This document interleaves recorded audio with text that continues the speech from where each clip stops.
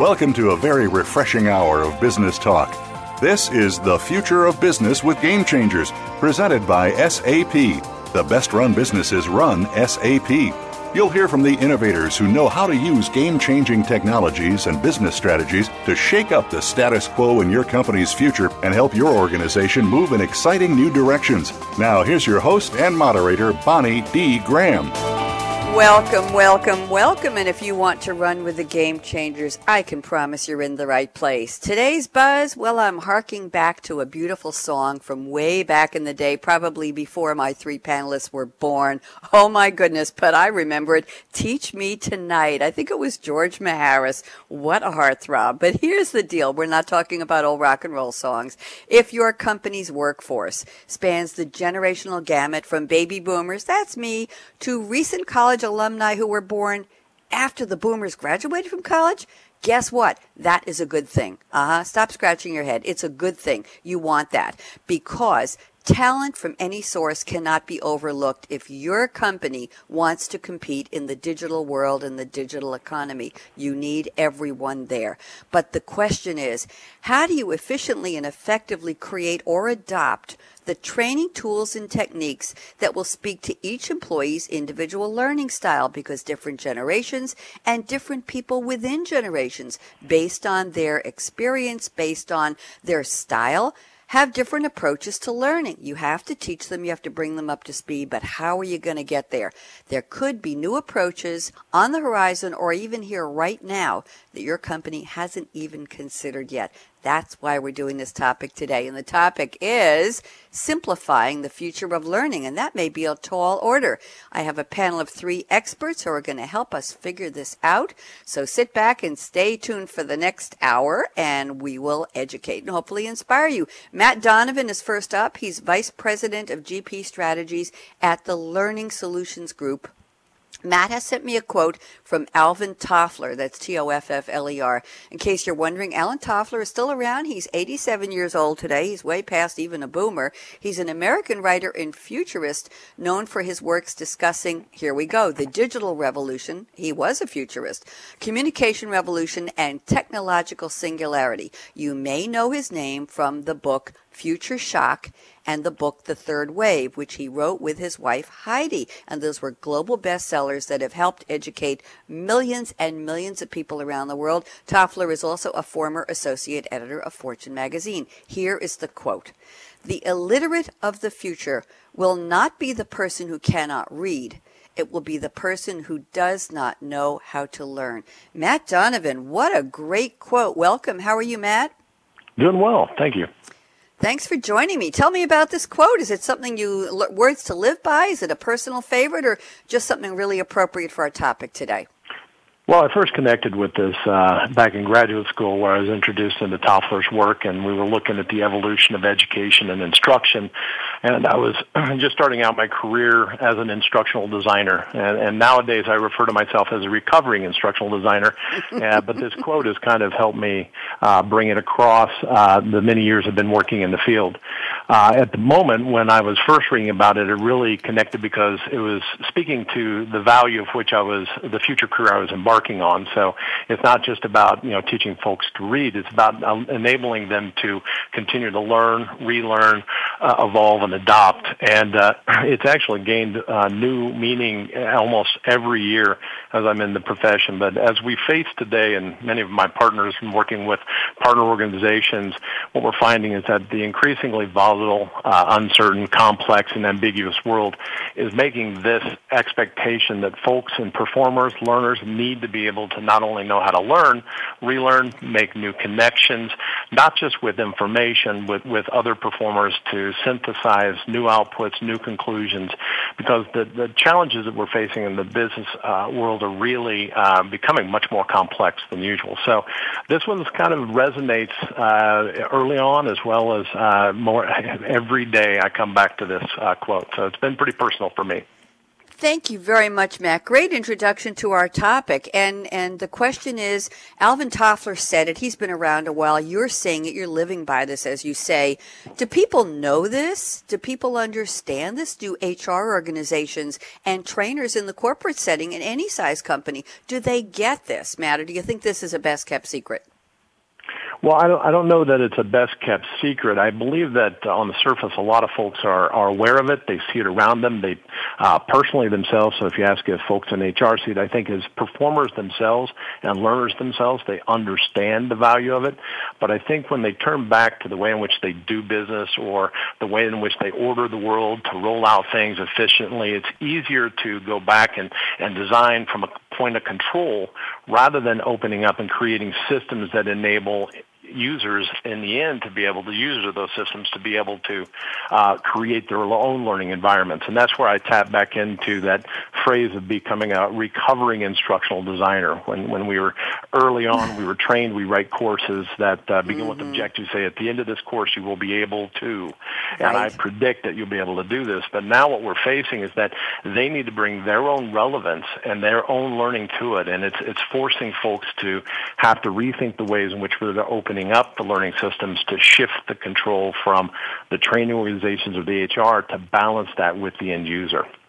I love that. Thank you very much, Matt. And I think of all of the emails, aka spam, we all get from people who claim to want to train us in something that they assume or presume that we need to know. And exactly what you said, at the end of this course, you will. Yes, yes, yes. Thank you very much. Good to have you on board, Matt. And now I'd like to introduce our second panelist. He is Jesse Bernal, and he spells his last name Bernal, if you want to look him up.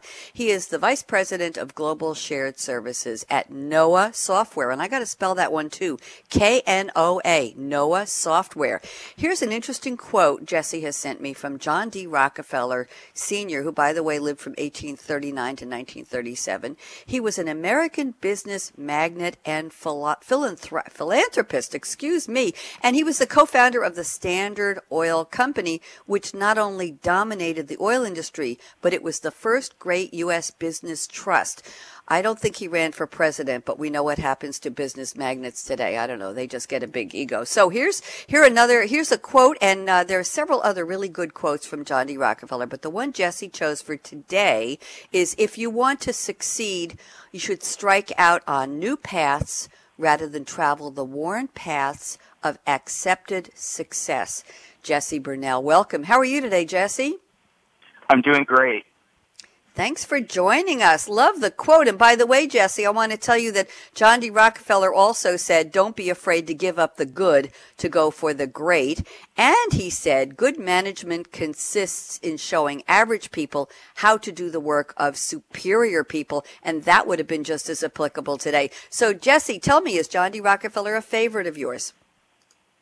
He is. So, with this quote, one of the things that come to mind for me is I'm someone who likes change. So even though, I've been in corporate world now over 20 years, which seems like forever for me, it's interesting to see all the changes that have occurred from when I've started in the workplace to where I am now. And I think change is one of those things that is constant. And I really like this quote for that reason. I'm someone who, as a manager, I know my teams have said this about me. Yeah, I go to a meeting, I'll come back with a new idea, and I'm not afraid to put those things into place and try something new.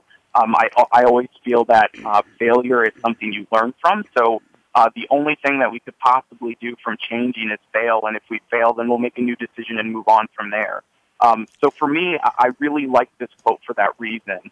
It makes you, invoke that feeling of change is okay, and it should be something you do. And moving down a new path is really sometimes it's difficult. And I think in a leadership role, it's sometimes hard to step back and not control the situation. I think for many years as managers and leaders, you kind of been led down the path that you need to control your people, that you need to be watching what they're doing, reporting on every step. And I think in today's world, you have to give them room to change and grow and allow for those things to occur. Very, very interesting, Jesse. Thank you so much. And I'm going to ask you, excuse me, in the The second quote I read from Rockefeller, good management consists in showing average people how to do the work of superior people. Do you think the word teaching or training could be substituted? Because we're talking about learning today. So if you're teaching them, do you think that the average, and I don't even know what the average or the norm is anymore. I don't think anybody does. But do you think that that can be taught or instructed or guided by HR or managers like you who get it and who know how to help their people move ahead? What's your perspective on that? Yeah, no, I absolutely think it can be taught and shown, and I like the word shown better than taught. I think it's the way that you act and react to the situation. I think showing people how to deal with situations. One of the things that with managers that I have managed, I always tried to give them guidance on you have to let your people fail. So there's many times that a manager wants to course correct the person before the failure occurs. However, they never learn from that because you're constantly correcting everything they're doing, and they never get that chance to fail to understand for themselves what the right and wrong thing is to do as a leader. So I always like to tell people that when you're a leader and a manager, sometimes stepping back and letting people have that failure or mistake is actually more powerful than guiding them to avoid it. So I really do like that quote as well, and I think it's powerful. Thank you, Jesse. Very well put. And we all know that in the innovative culture and the design thinking culture today, one of the mantras is fail fast and fail often. But I'm going to add a corollary to that, which is, damn it, learn from your mistakes and don't keep doing the same one over and over again. So thank you, Jesse Burnell. Delighted to have you on the panel today. I know we're looking forward to a lot of more great insights from you. And third up on the panel, I'm happy to present Sohail Bolla. Let me spell his name if you want to look him up and find out more. Sohail, last name Bhola. He is a consultant at Tech Data Corporation. And Sohail has sent me a quote from someone I've never heard of, so of course I had to look him up.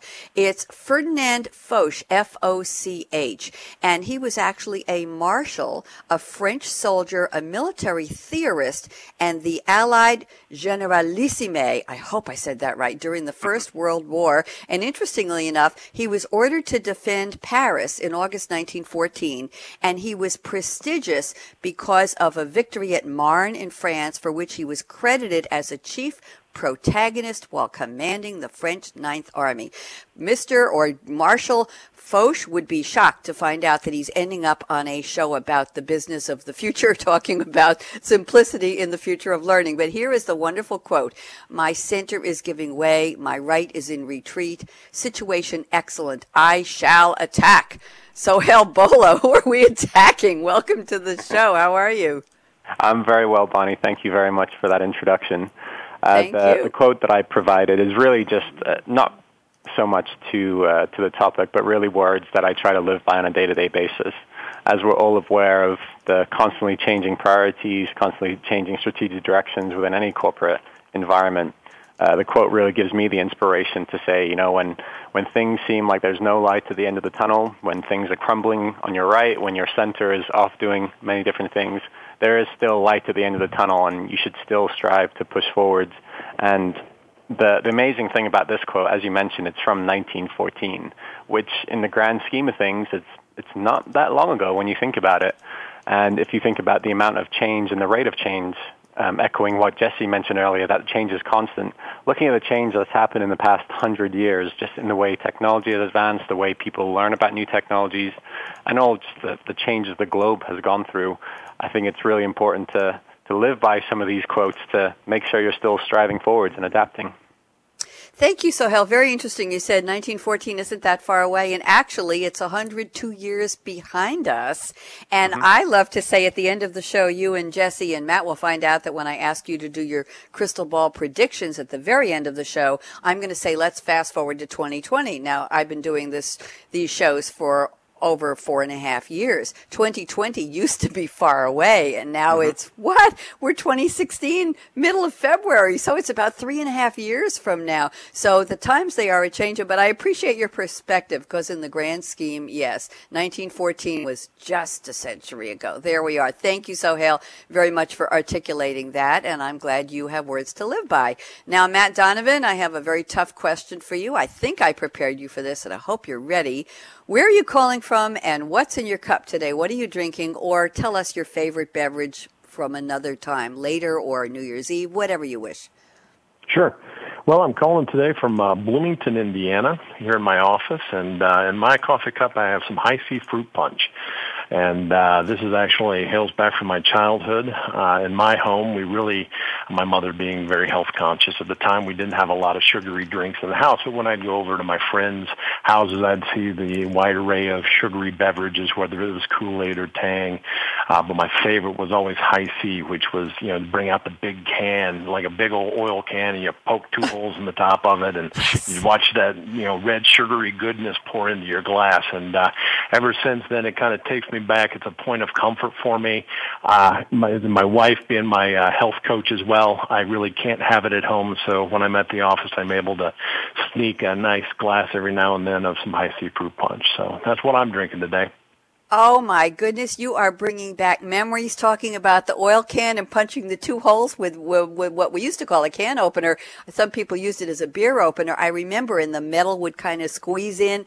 And today, if you look online, the first thing when I Googled Hi-C fruit punch, I hate to break this to you, Matt, was nutrition label. The second thing was, is it really healthy? The third thing is calories and nutrition facts - fat secret. Then it's on Wikipedia, then blah, blah, blah. It's served at Burger King on the regional menu. Wow. So anyway, I appreciate the flashback from the past. Thank you. I remember it too very much. That's so funny. We never know. First time that Hi-C fruit punch has made an appearance on the show, along with the Generalissimo. So we're really setting the stage here. Jesse Burnell, where are you calling from, and what are you drinking? So I'm calling from Holland, Ohio today, and I'm drinking a Starbucks Triple Grande sugar-free hazelnut latte. And for me, this is an accomplishment because coming from a small town in Defiance, Ohio, we didn't have coffee shops. And I can remember the first time going into a Starbucks or that coffee shop where you needed to order a drink, and that nervousness when you get to the counter with everyone around you ordering all these half-cap, skinny, double, all these different things. And finally being able to get that whole phrase out and actually know what I'm getting in my cup was actually an accomplishment for me. So it's one of my favorite things, but I definitely, every time I order it, think I've turned into a coffee snob from that farm town in Defiance, Ohio. Jesse, I am smiling. If Hi-C fruit punch didn't make me happy, the fact that you admitted that and talk about snuffy coffee snobs and working your way up to the counter and being nervous, could you repeat the drink again, because you said it so beautifully now that you know what you're talking about? What was that drink again? Yeah. One more time. Go ahead. It's a Starbucks Triple Grande sugar-free hazelnut latte. Everybody, round of applause for Jesse. You just did that so well. And I have to tell you, Jesse, you mentioned Defiance, Ohio, and that was one of the key plot lines in Scandal. I don't know if you watched Shonda Rhimes', I'll call it a soapy drama, political, scandalous show, and it's coming back on the air tonight after a couple-month hiatus, and I'm almost salivating waiting for the new episode. But a crime was committed by the president and the first lady and several key advisors in Defiance, Ohio in the show. They tampered with the results in the voters box, in the ballot box, and kept it a secret for years until some damn nosy reporter figured it out, and then it almost brought down the whole regime. So anyway, Defiance, Ohio, near and dear to me because I'm a big fan of Scandal, but we'll let that rest. Jesse, thank you very much. So Bola, we've had 2 very interesting drink commentaries here, but first I'll ask you, where are you calling from, and then what's in your cup today? Thanks, Bonnie. I'm calling from Clearwater, Florida. Nice and sunny this morning. What's in my cup? It's actually a ginger, cayenne, lemon, and orange cold-pressed juice.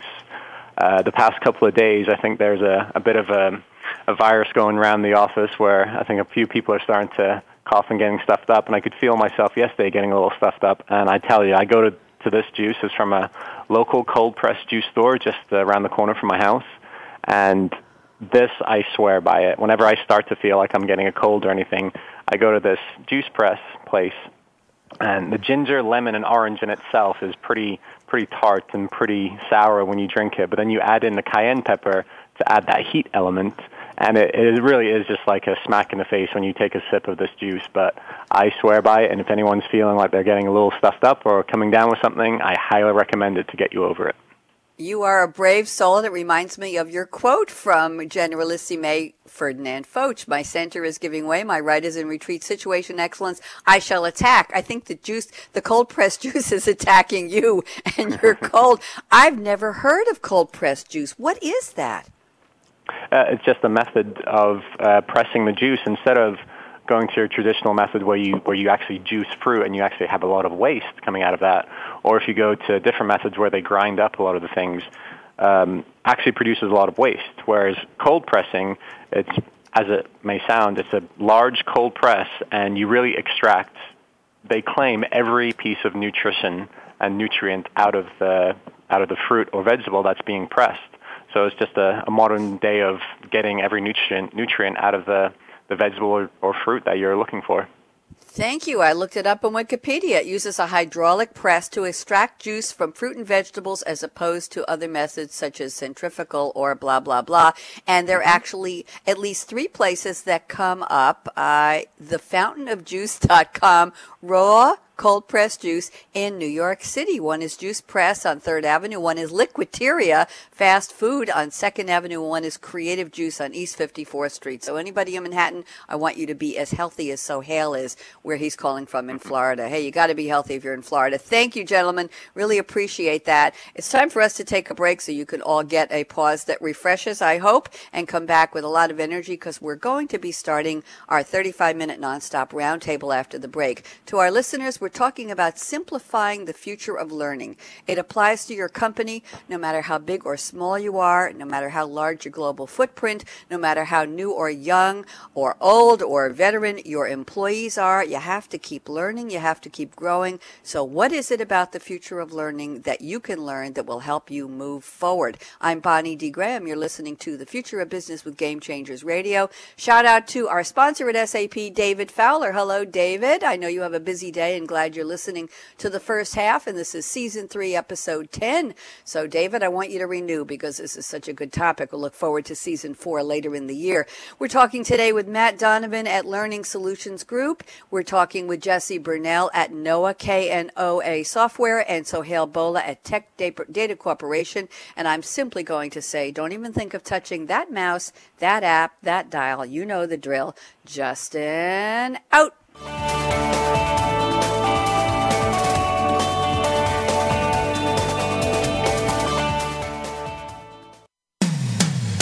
When it comes to business, you'll find the experts here. Voice America Business Network.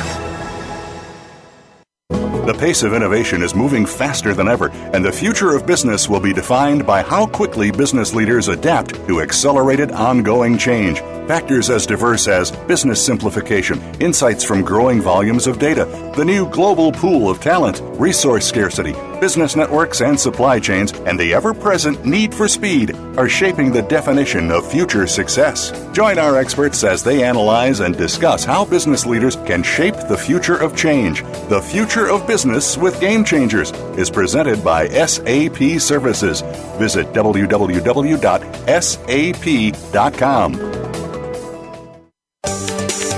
From the boardroom to you, Voice America Business Network.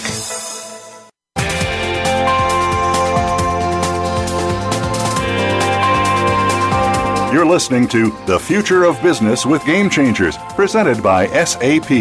Email your comments and questions to bonnie.d.graham@sap.com. And you're invited to tweet during and after the live show at Twitter #SAPRADIO.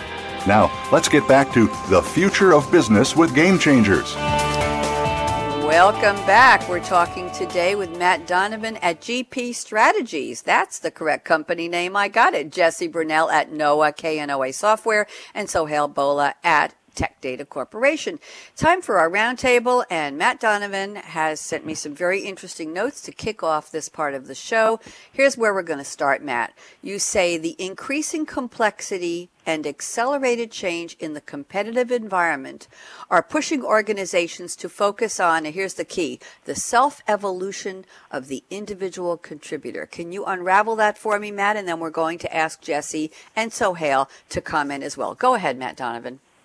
Yeah, sure. So I think with, as we talked about the changing in the competitive environment, the ways in which folks are competing with each other. I mean, even if you take into account, for example, the disruptive force of Uber in the long-standing history of human transportation and the taxi industry. So we're seeing a lot of new disruptions, and organizations are not only structuring themselves in ways to respond to these disruptions, they're also trying to look at new ways in which they have to enable their workforce, their individual contributors, to perform better.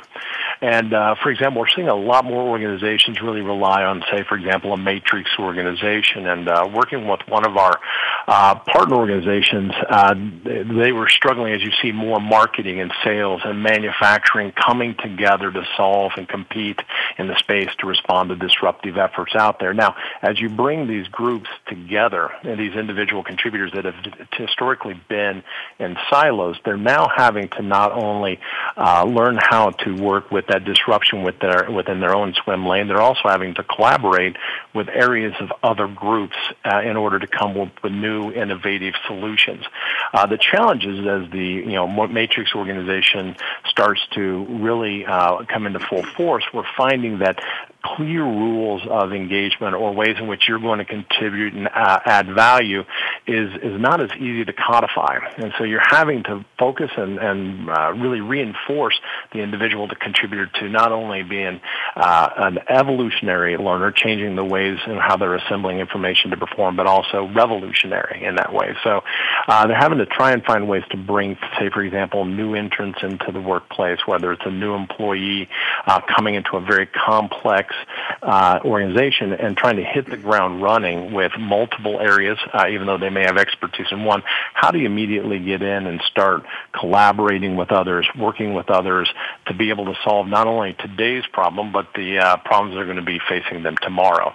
So the organizations, in order to do that, are having to think differently about not only how they provide them information, but how they reinforce problem-solving behaviors, the ability to create one's own network, to bring together your peer performers to solve that, the ways in which we're looking to create networks to synthesize, evaluate, and apply to trends that are coming across. Not only knowing when one trend is shifting and you're moving to another future state, I also need to be able to operate in the constraints of today. So the push on organizations, the demand of the individual contributor is definitely becoming more complex and greater demand. And of course, with the economic environment, it's not as simple as just adding more people to it. We are asking more of them, to each individual, to do more, collaborate more, share more. And so I think that's the biggest challenge that we're facing in the workplace today, is how do we get more out of pretty much the same humans we've had since the dawn of time. So that's the biggest challenge I find for us. Thank you, Matt. Before I invite Jesse and Sohail to chime in, I have a question for you, Matt.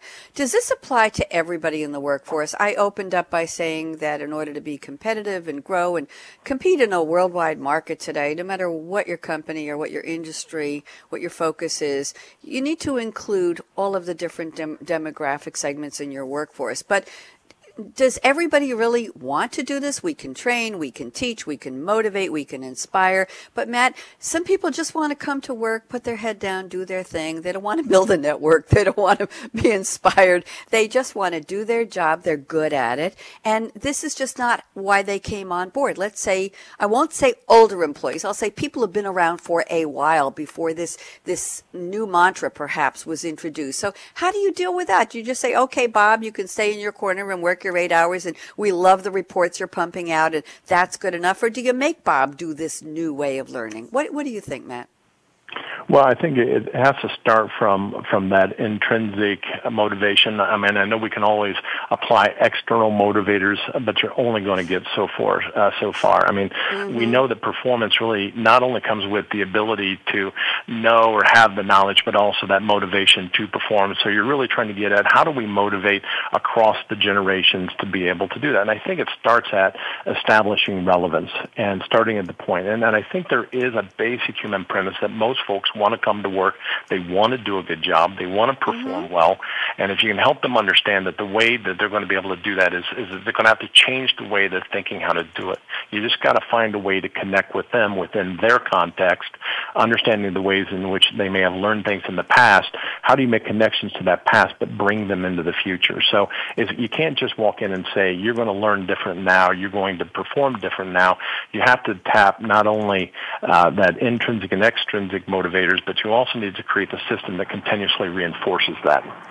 Thank you. That's what I was looking for. That's the note I wanted to include. Jesse Burnell, a lot from Matt Donovan. Run with it. What do you think? What do you say? Do you agree, disagree? And talk to me. Yeah, no, I agree. I've set up two different groups within two different companies that I work for in the shared services organization. So this is one of those topics that I think rings well with me. So bringing in these shared organizations, we brought a lot of people together from these different roles, different skills, and all generations kind of together as well. Since I had global organizations, people who spoke different languages, cultures, and we put everything together, and we're trying to get the most out of those resources. So I really think this resonates with me on some of the teams that I've had in the past. And it is challenging. I think when you're putting a group together, trying to figure out where they fit, what is the right thing, how do I get the most out of them, I really like to leverage and lean on tools like StrengthsFinders 2.0 or Myers-Briggs are really focused on what is the core of that person. Instead of focusing on the things that they don't like doing, how do I focus on those strengths of each person and really drive those strengths to get the most out of them? Because I think for everyone, when you're doing what you love to do and when it's your strength and it becomes natural to you, it's so easy and you get so much more work done than trying to force them to do something they don't understand. Thank you, Jesse. You introduced something I'm not familiar with. You talked about StrengthsFinder 2.0 and Myers-Briggs, of course, I'm familiar with. What is StrengthsFinder 2.0? Is this a heads up we need to give to our people who are working on learning in their organizations? What is it? So StrengthsFinders 2.0 it's a book. It's also an online test you can take. They have Leadership 2.0.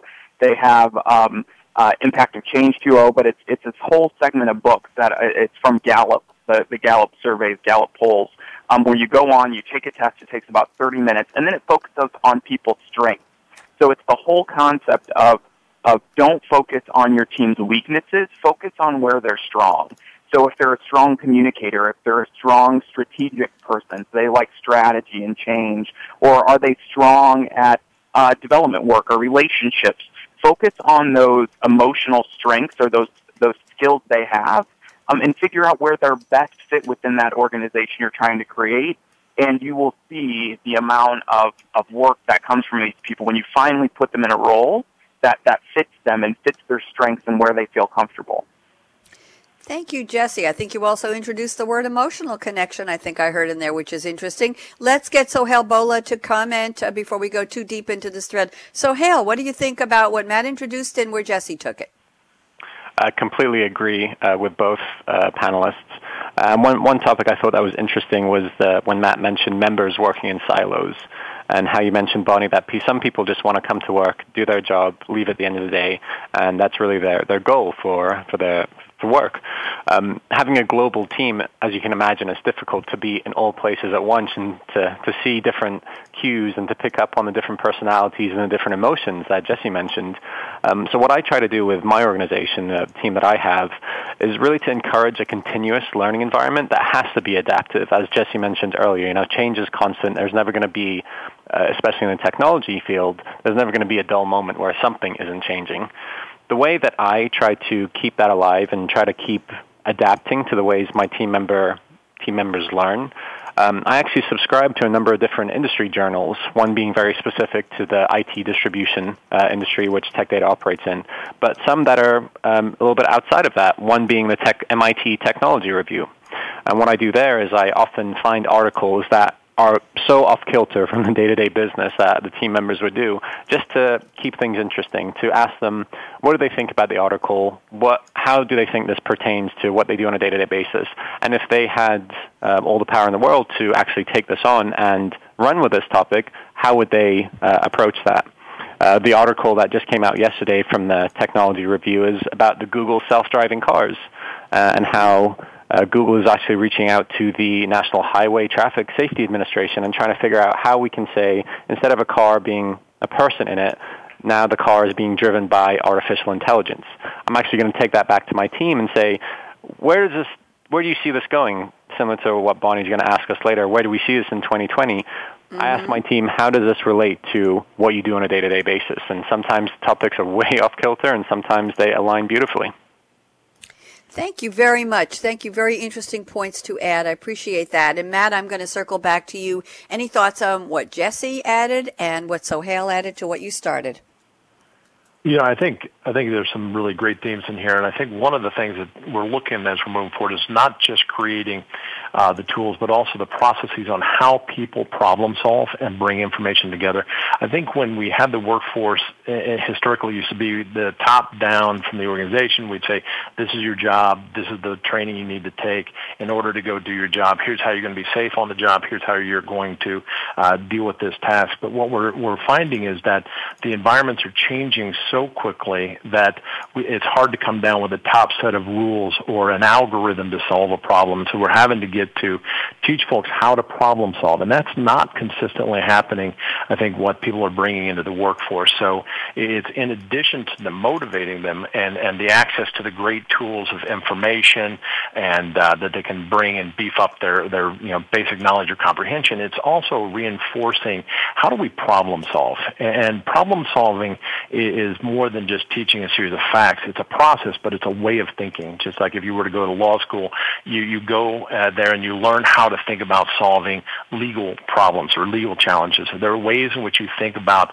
solving problems, and I think the organizations need to think more specifically in focusing on solving the problems that they're seeing. How do we do this as an organization? Helping folks find productive ways to do that, ways that are aligned so that you're not trying to create predictable solutions. What you're trying to get to is predictable problem solving. And in addition to that, I think that once folks are doing that and they see that they're able to do that, then that natural draw forward on that problem solving and collaborating with others to do it, there's an actual energy that comes from that I think can just permeate and positively promote in the organization. Well put. Thank you, Matt. And you gave me a perfect segue to go to some notes from Jesse Burnell. But Jesse, I think we can say from what you do in your free time that you exemplify the learning process of collaborating with others. I have to tell everybody, Jesse, in his free time, and I don't think he has much, owns and operates a theater company in Ohio where he lives, and he's actively involved in community theater and works as a producer and director in several plays each year. So Jesse knows the meaning. You can't have a good theater production without collaboration, right, Jesse? Absolutely. Okay, I had to get that in there because I don't think we've ever very few people have done this who've been on the show, the 1,000 people or so I've spoken to already. So forgive me, but I had to get that personal note in. Jesse, I want to segue. I hope you're not blushing. I hope you're smiling. Interesting. I'm looking at your notes. I want to go in a slightly different direction. And let's talk about, we've talked a little bit about demographics. I've talked about companies all over the globe, and that is our listener base. We have listeners in hundreds and hundreds of countries and places I can't even pronounce all over the world. But let's talk about cultural differences. So you said in your notes, the future of work is changing due to a dispersed team operating all over the globe in different time zones, in different cultures. So how do we scale and be flexible to ensure an efficient team when it comes to learning and helping people learn their way when you have a company that's so far flung? How do you know what their way is? Jesse, talk to me. So I think one of the keys here and the importance is, really getting to learn those cultures and spending time with those people in the country they're in. I think it's hard to just read a book or learn from, Google or looking up and listening to these trends of what we think cultures are from country to country or region to region. And I think immersing yourself into those cultures and understanding the differences, whether those be economic, social, there's so many differences when you start going and spending time with your team across the globe.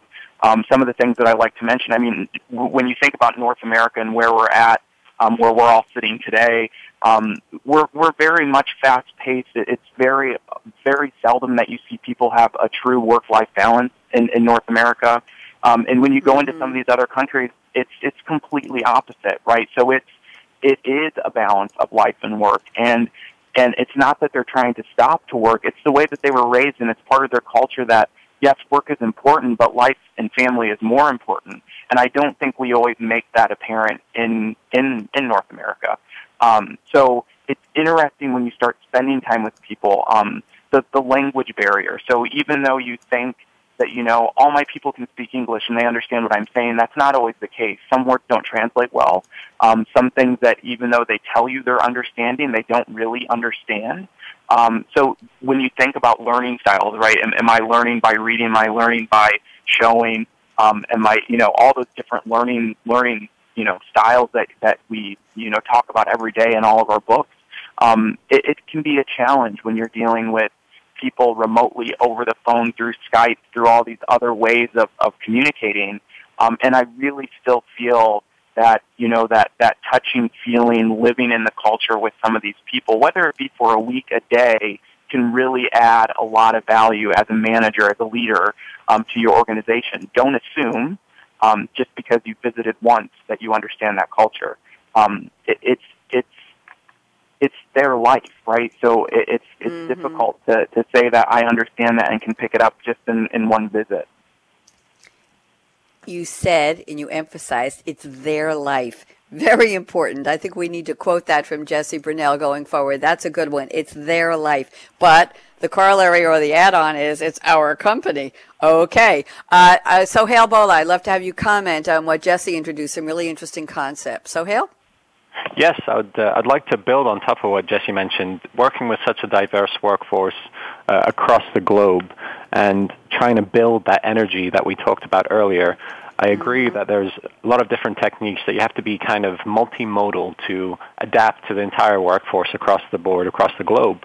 One thing I wanted to mention that I feel is very important, and Jesse touched on this, to make sure some people would agree that they understand the training, they understand what they're trying to learn, they understand where they're going forwards, but honestly, that's more of a cultural thing where they're saying yes, but realistically, they might not understand it. And this is the point that I want to make in ensuring that we're following up with our resources after the trainings. It might not have to be the day or hour afterwards, but a week later, have those follow-ups to make sure that the messages are going through.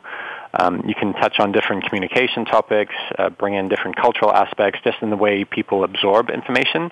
But you want to make sure that your message is getting across.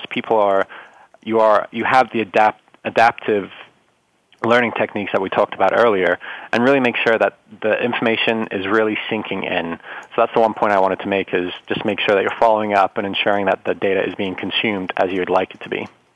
Thank you. Matt Donovan, thoughts? Yeah, no, I'd like to add to that. I think one of the concepts we're facing when we're looking at this is comparable to when we're trying to create course materials or instruction and we're trying to share it around the world, the difference between translation and localization. And I think in general, most organizations have come to understand the difference between translation and localization when it comes to content. But I think we need to learn how to adapt that to our learning strategies and performance improvement strategies around the world.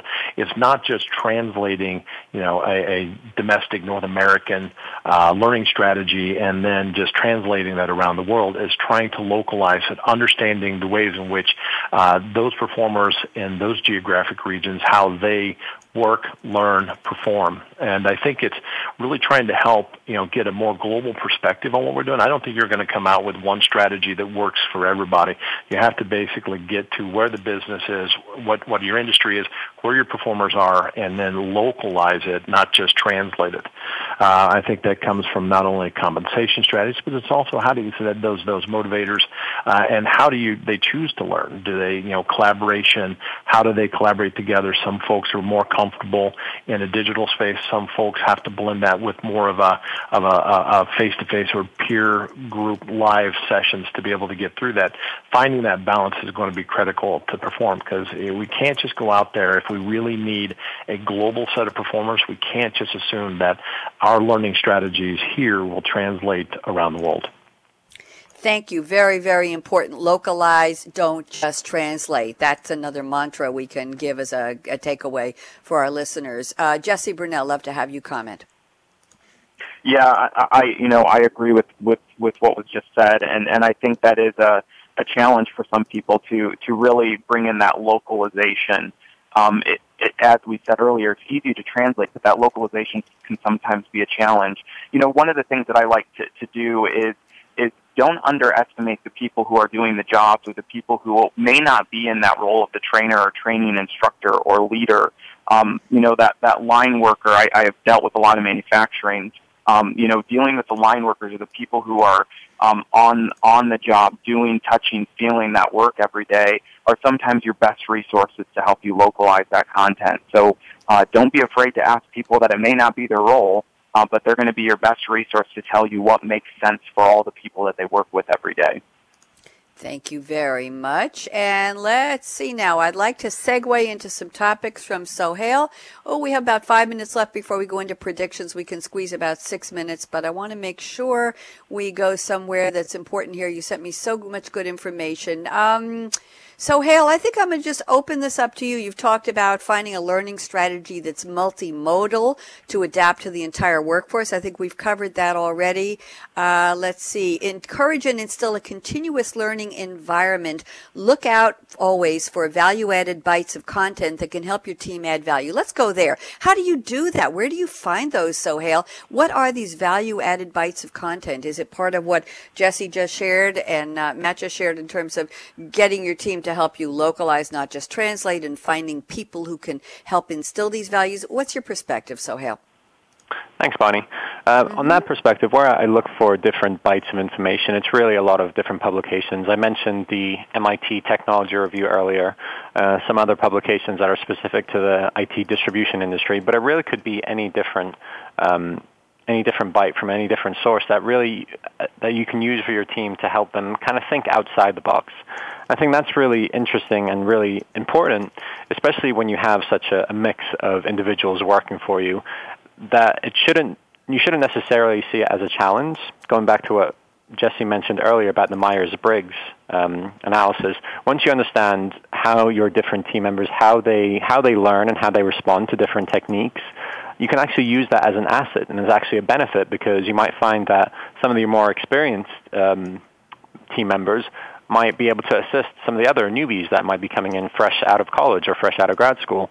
So by using techniques like that, you can really tailor your what's the word I'm looking for, your course load, or the way you approach the different learning techniques by looking at things like that.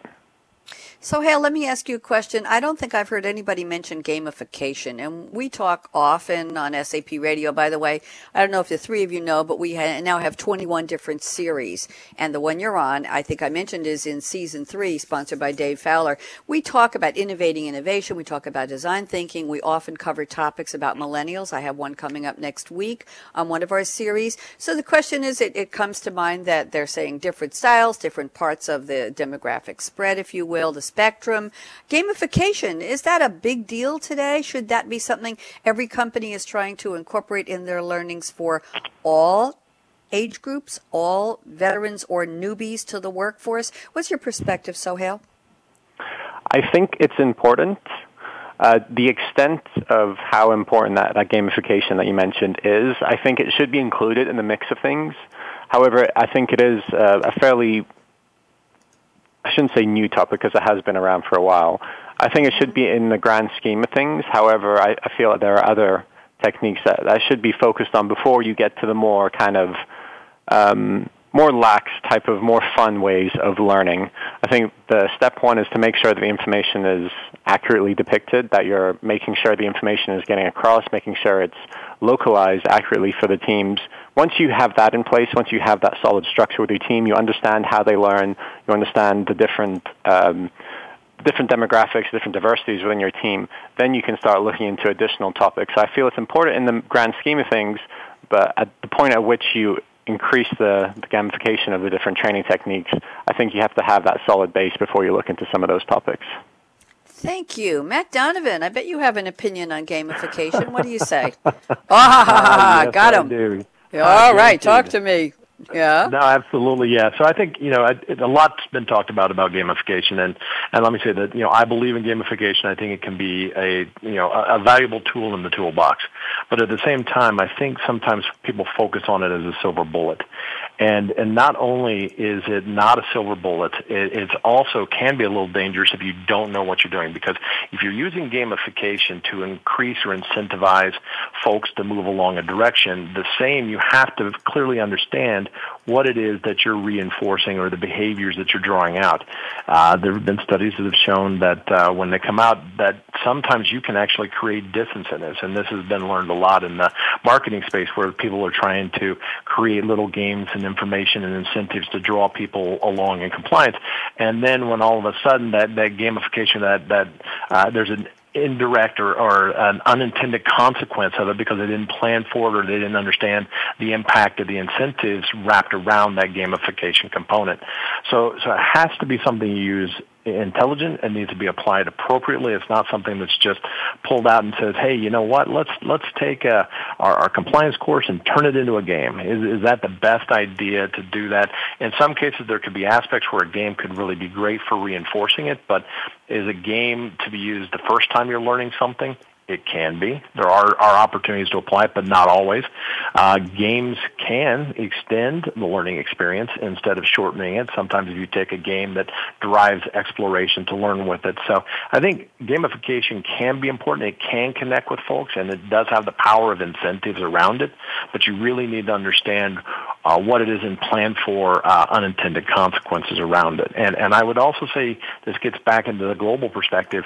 How those gamification and those incentive mechanisms work does play out, I think, in different cultures in different ways. And so you need to be aware of that if you're rolling it out on a global perspective. I always recommend that you test them, you get the data back before you do like a global launch. You can put in a good design, but nothing beats good evidence-based feedback on putting in a really good design. But again, I believe in it. I think it would be helpful when used appropriately. Thank you. And guess what, Jesse Burnell, I'm going to give you a 30-second answer about gamification because we're running late and I need to get everybody's predictions. So, Jesse, thoughts on gamification? Be fast and furious. Talk to me. Yep, 30 seconds. So, from experience of using this, I love the concept. I think to the points that are brought up, it can be used good and bad, and I've seen it kind of go both ways. I've seen, we talked about cultural differences, but I also think generational differences are important as well in gamification. Think about the people who have points and things like that, and they win things all the time. I think sometimes you can see by generation, people are expecting when I play a game to get something. A gold star on a certificate means nothing to some people, where some that's a great accomplishment. Some people want physical things, and I think it's that slippery slope. So, great concept. I've seen it used successfully as well as seen it fail. Thank you very much. And guess what? I'm down to about 30 seconds for each of you for prediction. So let's keep it tight. Let's just focus on 2020, not that far away. Matt Donovan, what do you see coming down the pike for the future of learning in terms of simplification, simplicity, making things simple and getting the job done? 30 seconds, future predictions, Matt Donovan. And I mean 30 seconds. Go. Sure. So I think one of the fascinating things in the future we're going to see more is the role that neuroscience plays in how we understand how folks learn and how they retain and retrieve information. And I think it's going to shape more about what we learn about them. Again, I don't think it's going to be the silver bullet, but it's definitely going to provide more insights into how our learners and performers assimilate and apply information. Thank you, Matt. Wonderful. Jesse Burnell at Knoa Software, KNOA. Predictions, 30 seconds. Go.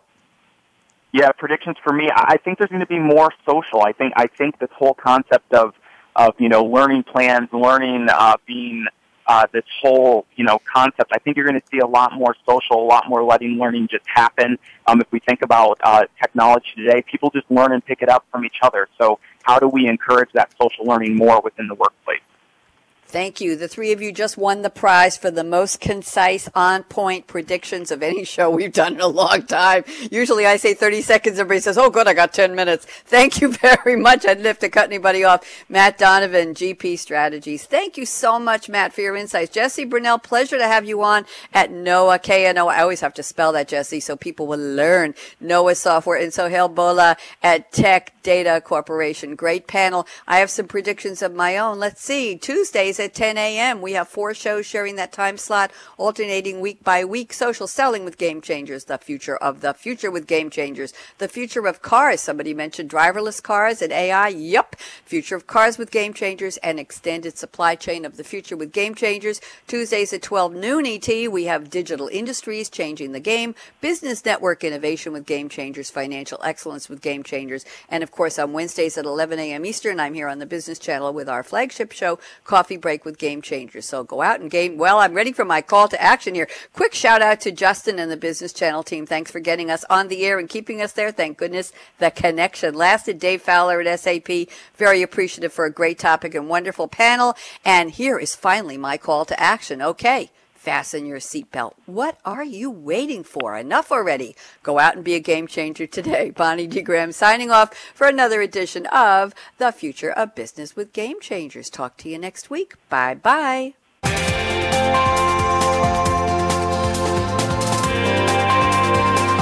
Thanks again for tuning in to The Future of Business with Game Changers, presented by SAP.